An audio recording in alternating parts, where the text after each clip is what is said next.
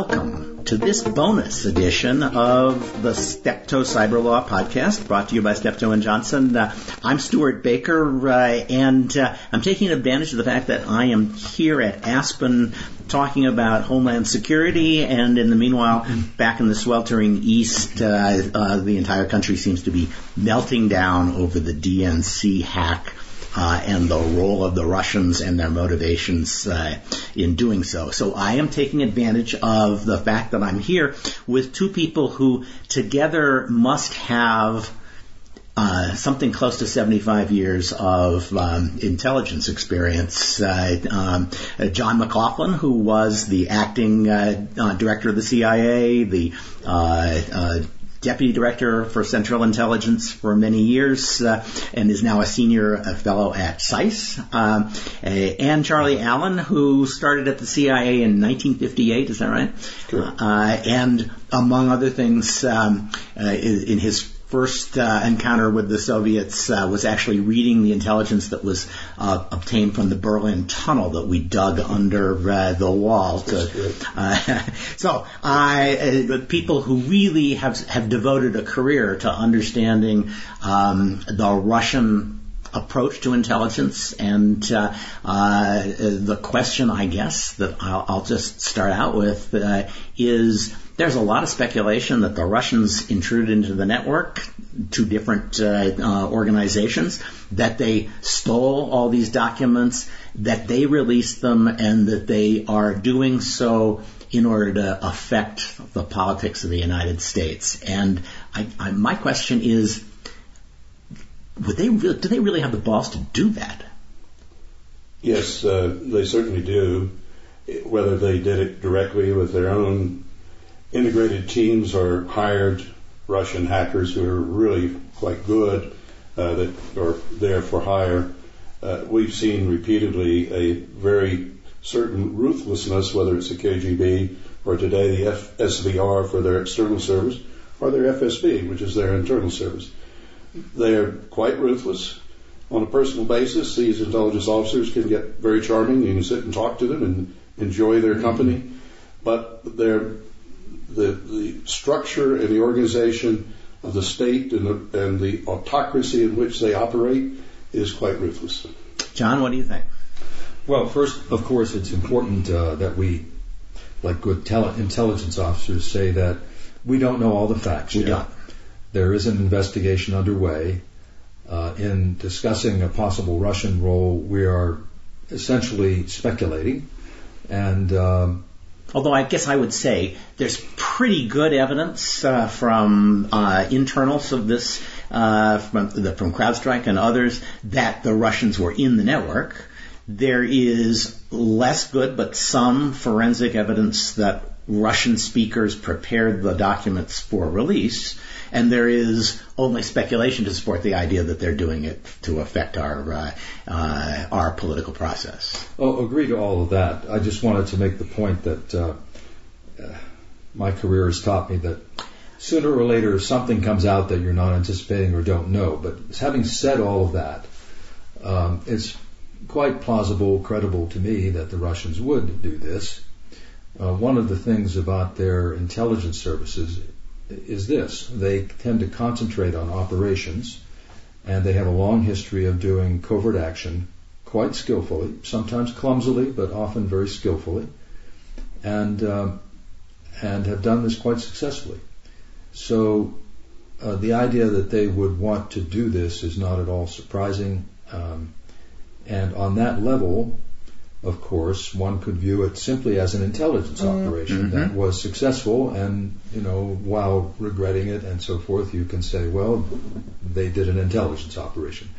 If they did it for the purpose of interfering in some way in our political process, whether they were attacking the DNC or the Republicans, that would be deplorable and would be, a step beyond what typically you would shrug off as an intelligence operation. That is an intrusion into our political process, and not to be tolerated.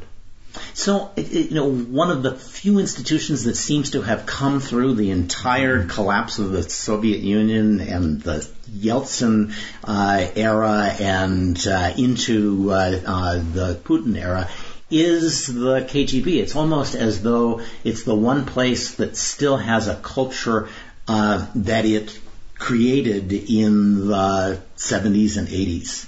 I think that's very true. And, our friend Mr. Putin, as a lieutenant colonel in the KGB in Dresden, ran operations in East Germany, particularly against foreigners going into East Germany.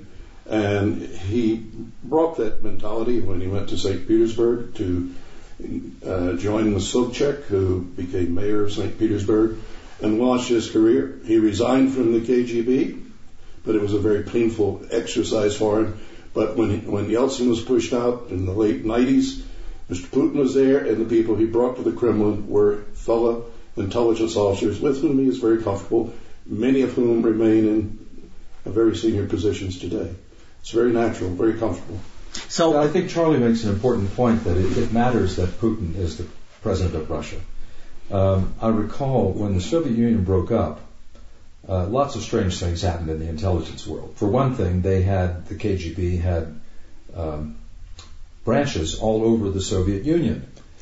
So, and all of a sudden, Ukraine was a separate country, Azerbaijan was a separate country, Uzbekistan was a separate country, and so forth. And in many cases, the KGB people simply stayed where they were and became the core of intelligence services in those countries. And some of them went back to Moscow, but the core in Moscow remained the same. And then the KGB split into two distinct organizations, the SVR, which does foreign intelligence, and the FSB, which does basically domestic security. Not quite analogous to our FBI, but roughly speaking, in terms of its mission, not its methods. And the reason I say it matters that Putin is the leader here, if you went back to the Yeltsin period from 1991 to 1999, I dealt with the services a fair amount in that period. I actually haven't studied the Soviet Union my entire life, but there have been episodes of intensive involvement. In that period, I felt, without being able to prove it, that the services then were trying to find their way in a new country, would be the one way to put it. That Yeltsin was not an intelligence officer. I'm sure he used their services as any leader would. But they would tell me sometimes quite openly that we don't have the budget we need. Our recruiting operation of employees is not what it used to be. All of this could have been eyewash for me, right? But it could also mean that what happened is Putin came back and suddenly they're back, they're revived, they're very grateful, and he's an enthusiastic consumer of what they do. That's my point. In other words, all of a sudden the guy who's running the country is from that culture, trusts those people, over time has become, has tightened up things in Russia. The media, presence of foreign organizations, non-governmental organizations, and so forth. Life for such organizations has become a little harder. And all of that requires a security focus internally that is more developed by necessity than it was in, say, the Yeltsin period, which was glass-nosed. At least in the early days of Yeltsin, was glass-nosed on steroids. Right. With the media wide open. They opened some of their files, if I remember. Files were open, media was open, and more or less doing whatever it wanted to do, and rapid privatization occurred. This is not to say intelligence wasn't important in that era, but Russia was in considerable chaos for a good part of a decade. Putin comes in. His job clearly is to stabilize the country after a period of chaos. We have to remember that Yeltsin actually apologized to the country in his last speech to the country, saying, "I'm sorry to leave such a mess," in so many words. Right. And Putin comes in, and his job is to stabilize the country. we sometimes fail to understand the importance of that to Russians. Yes. For whom life became more predictable, more stable, and therefore his popularity rose and so forth. And as his time has gone on as president, prime minister, president again, Russia has become not the Soviet Union, but has become a more controlled society. Well, and he's done it in large part by effectively controlling the kinds of information that is flowing, including over the internet, and by mobilizing a social media campaign of people who will turn, instead of censoring websites, they may just turn them into pits of vituperation. So you just don't want to read them anymore. He's gotten good at soft authoritarianism rather than the harsh authoritarianism of Stalin. And I guess one of my questions is he starting to apply the same techniques that work so well for him at home to us? He's engaged a bit in Maskirovka back in the Sochi Olympics back in February 2014. He put this wonderful face on the world with he and his athletes performing really a wonderful. They pulled off the Olympics. It was superhuman, well. One might say. It was pretty well controlled. And then 2 weeks later, he sends his little green men without insignias into Sevastopol, into Crimea. And by the time the president went on the air, I think on the 28th of February 2014, and he said, this is wrong, this shall not stand. Well, it was a fait accompli, essentially. And then, of course, the active measures and the support of the separatists in Ukraine, eastern Ukraine, began and continues to this day. There's a kind of tactical boldness that is surprising. And I suspect in some ways he's emulating us, that he thinks that this is what we did in Kosovo, or Libya. We just said we're going in, and you won't stop us, and they couldn't. And he says, well, okay, two can play that game. So this may be. His willingness to take risks is something he's learned, that there are things you can do, and if you can get away with it for the first 3 weeks, maybe you can get away with it forever. Yes, we knew who the little green men were, and we were able to find out exactly what detachments they belonged to. But he did the same thing in the Middle East. 50 years ago, in the 1973 war, the Russian presence, the Soviet presence, was marginalized at the end of the 1973 war, the October War of 1973. Then he moves rather quickly in to start enhancing air bases in Syria. And then, of course, he moved in fighter aircraft and close support aircraft, ships offshore, air defenses. And then on the 29th of September, I guess 2015, he starts actually bombing. Yeah. And he starts bombing not the people that the United States or the West would want. He starts bombing people that the West is training to fight Bashar al-Assad and ISIS. So given that he has this tactical boldness and a sense that there's a lot he can get away with, and he seems to have some idea. He's a pretty good student of the West in terms of what we'll tolerate and what we won't. If we think that this is just unacceptable, hacking our political parties and then releasing stuff maybe in an effort to help one candidate or the other, it's pretty obvious to me at least that the next step, which I'm sure the Russians aren't unwilling to do, is to smuggle some fake documents in among the real ones and let them be discovered later and turn into a bigger scandal than it warrants. What do we have to do to persuade them this is a bad idea? Well, Russia is already very heavily sanctioned. Yes. The ruble is at an all-time low. The average household is now, paying 2 to 3% more for goods than they used to. Businesses, as capital flight is underway, all of that. So he's pretty heavily sanctioned now. I suppose you could tighten those sanctions or increase them by focusing them more than they currently are on things like, some of Putin's personal finances or I don't know precisely what we've done with banking regulations, but we can do things with banking regulations that are really very hurtful to a foreign economy. Now, all that said, I think we would probably find it frustrating to try and take those kinds of actions. I'm not persuaded that they truly deter Russia, because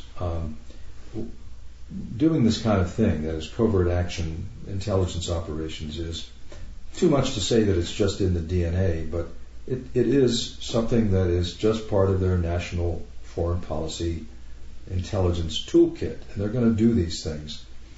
I don't know that further sanctions would make a big difference, but if it is ultimately established that this is what they did, certainly the escalation of things could be a stern diplomatic protest. At least you have to go and tell them. So what we used to call a demarshmallow. But you got to show them that we know you did this, yes, and this is why we know you did this, without going into great methodological detail, and find something that at least convey the message that, if this were to continue, or if we were to discover further evidence of this, we will not sit idle by it. Be careful not to draw a red line that we won't enforce. But more broadly than that, think about where all of this is going. One thing after another is occurring.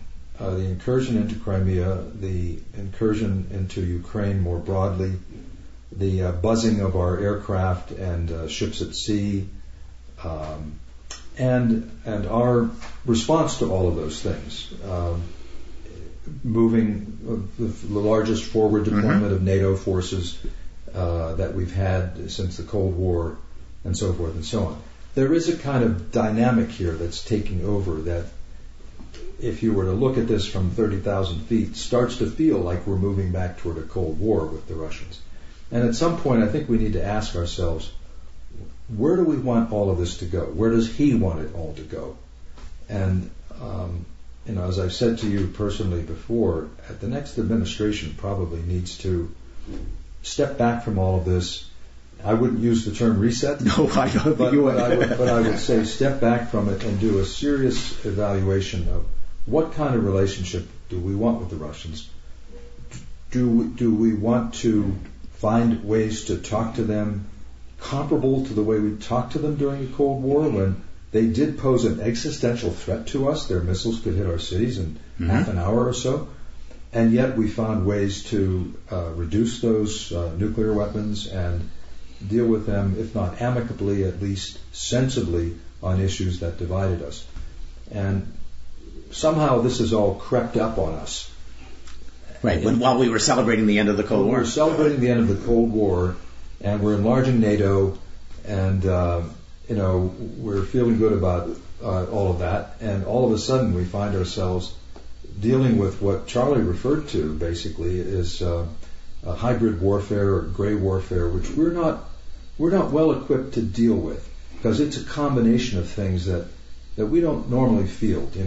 Conventional forces, special forces, information operations, cyber, psychological operations, and some dissembling thrown over the whole thing.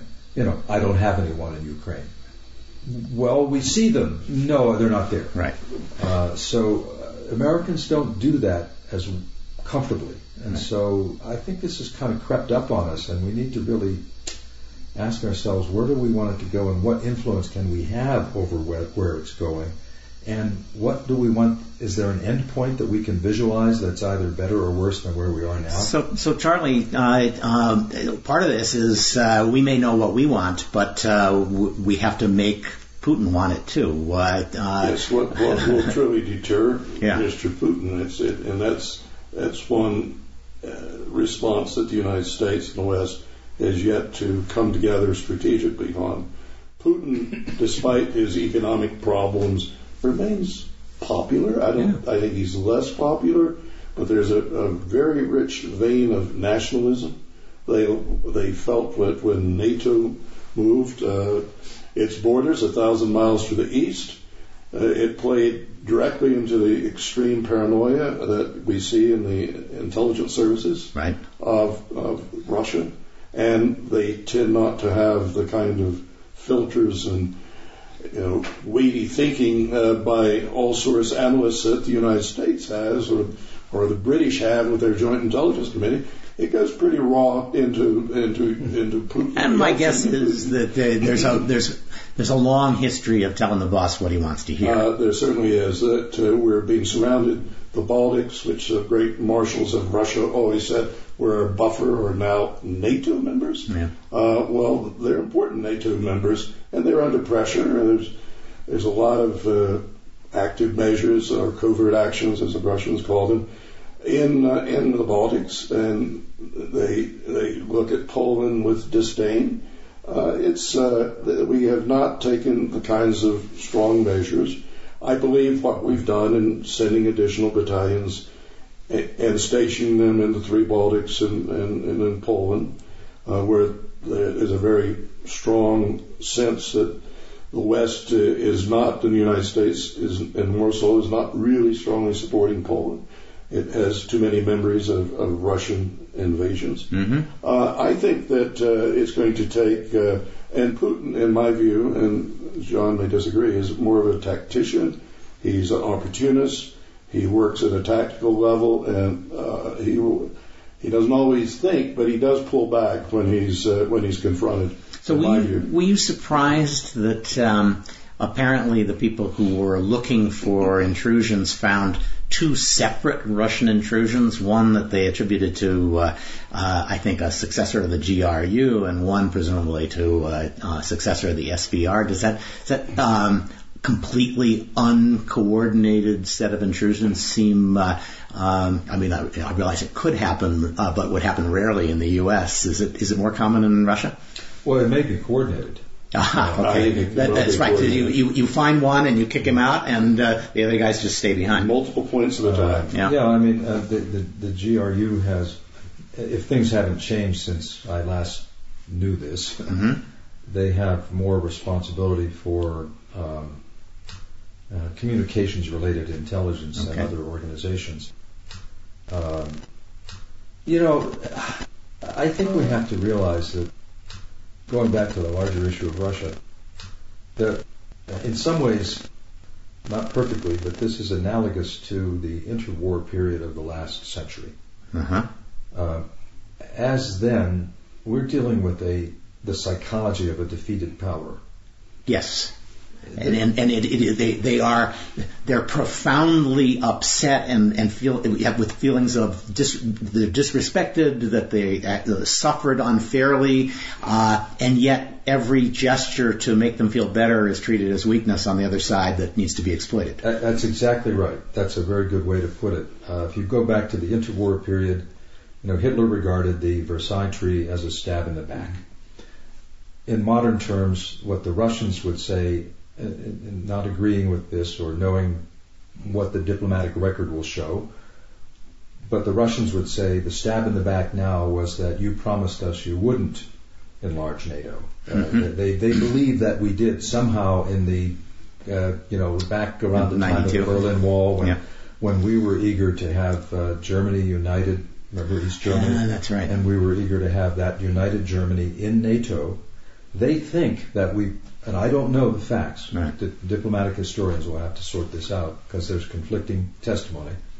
They think we promised them we wouldn't enlarge NATO beyond that. That's very good. That's very correct, John. And absolutely, and they're absolutely right. We did move it 1,000 miles without a lot of sensitivity to Moscow. So my point is, it's the psychology of a defeated power. They lost a country, and then they lost their alliance, mm-hmm. while our alliance, the Warsaw Pact, while our alliance grew.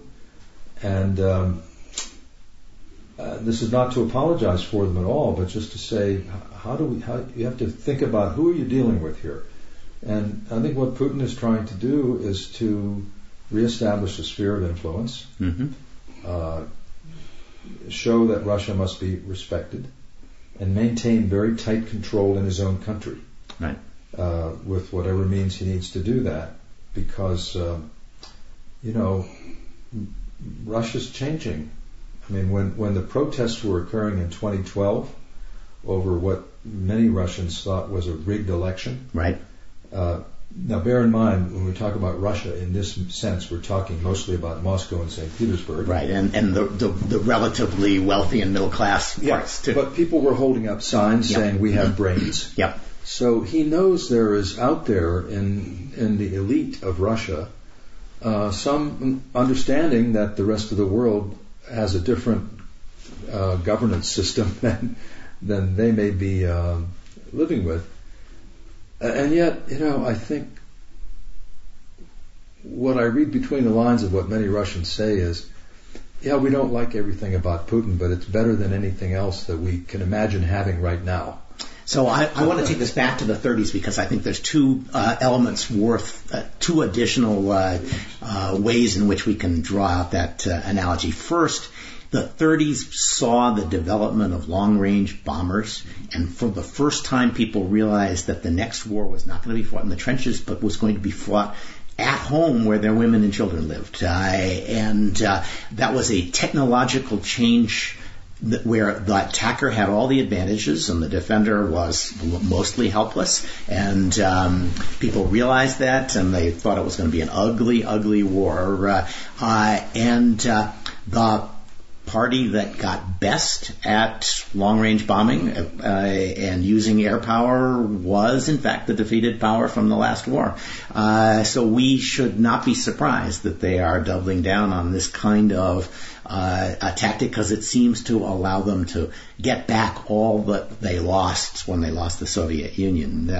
And the other observation is, at the end of the day, they should have spent less time psychoanalyzing Hitler and more time just saying hell no to one of his measures. And we just need to find a place to draw that line. Well, it's important to remember that Hitler ultimately went too far. Yes, he did. In other words, when he took over the Sudetenland, he got away with it. When he did the Anschluss with Austria, he got away with it. And Germans, I just finished a history of the Third Reich. Germans generally thought, this guy seems to know what he's doing. Then he did the Czechoslovakia, and again got away with it for a while, and then he did France.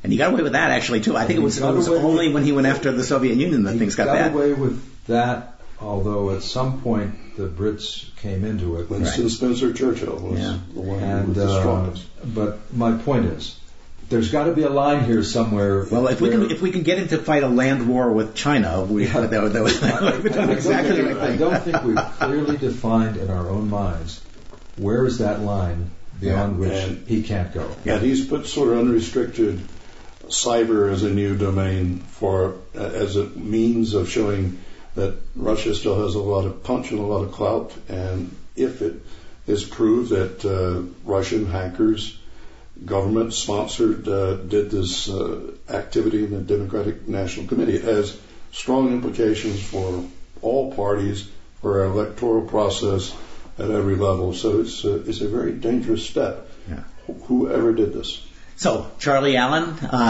John McLaughlin, this was a great conversation and very illuminating about at least possible Russian motives in this episode. Thank you very much. Thank you, Stewart. All right. Thank you.